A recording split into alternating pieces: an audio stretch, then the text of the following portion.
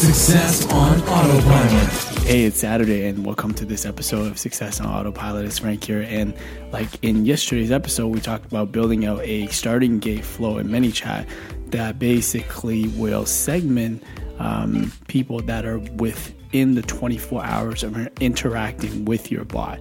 So what that means is you're able to actually feel safe that you're not breaking any sort of rules, and that is a condition that's set up in the conditional block where it's called the messaging window segment. So we built actually two flows using the that same condition, but also adding in the multi-channel functionality. So what that means is, let's say they're outside of that 24 hours. So people that they don't fall within that 24 hours, we're then able to send them SMS and then email as well. So because with SMS and email, those are essentially your own list.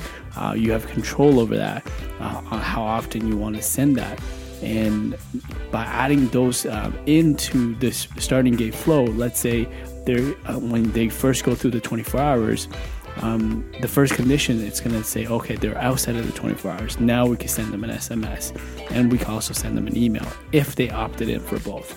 Now, the second flow inside of this tutorial you'll see is to kind of go based on the user step. So let's say they're outside of their 24, then we want to check to see if they opted in for SMS, right?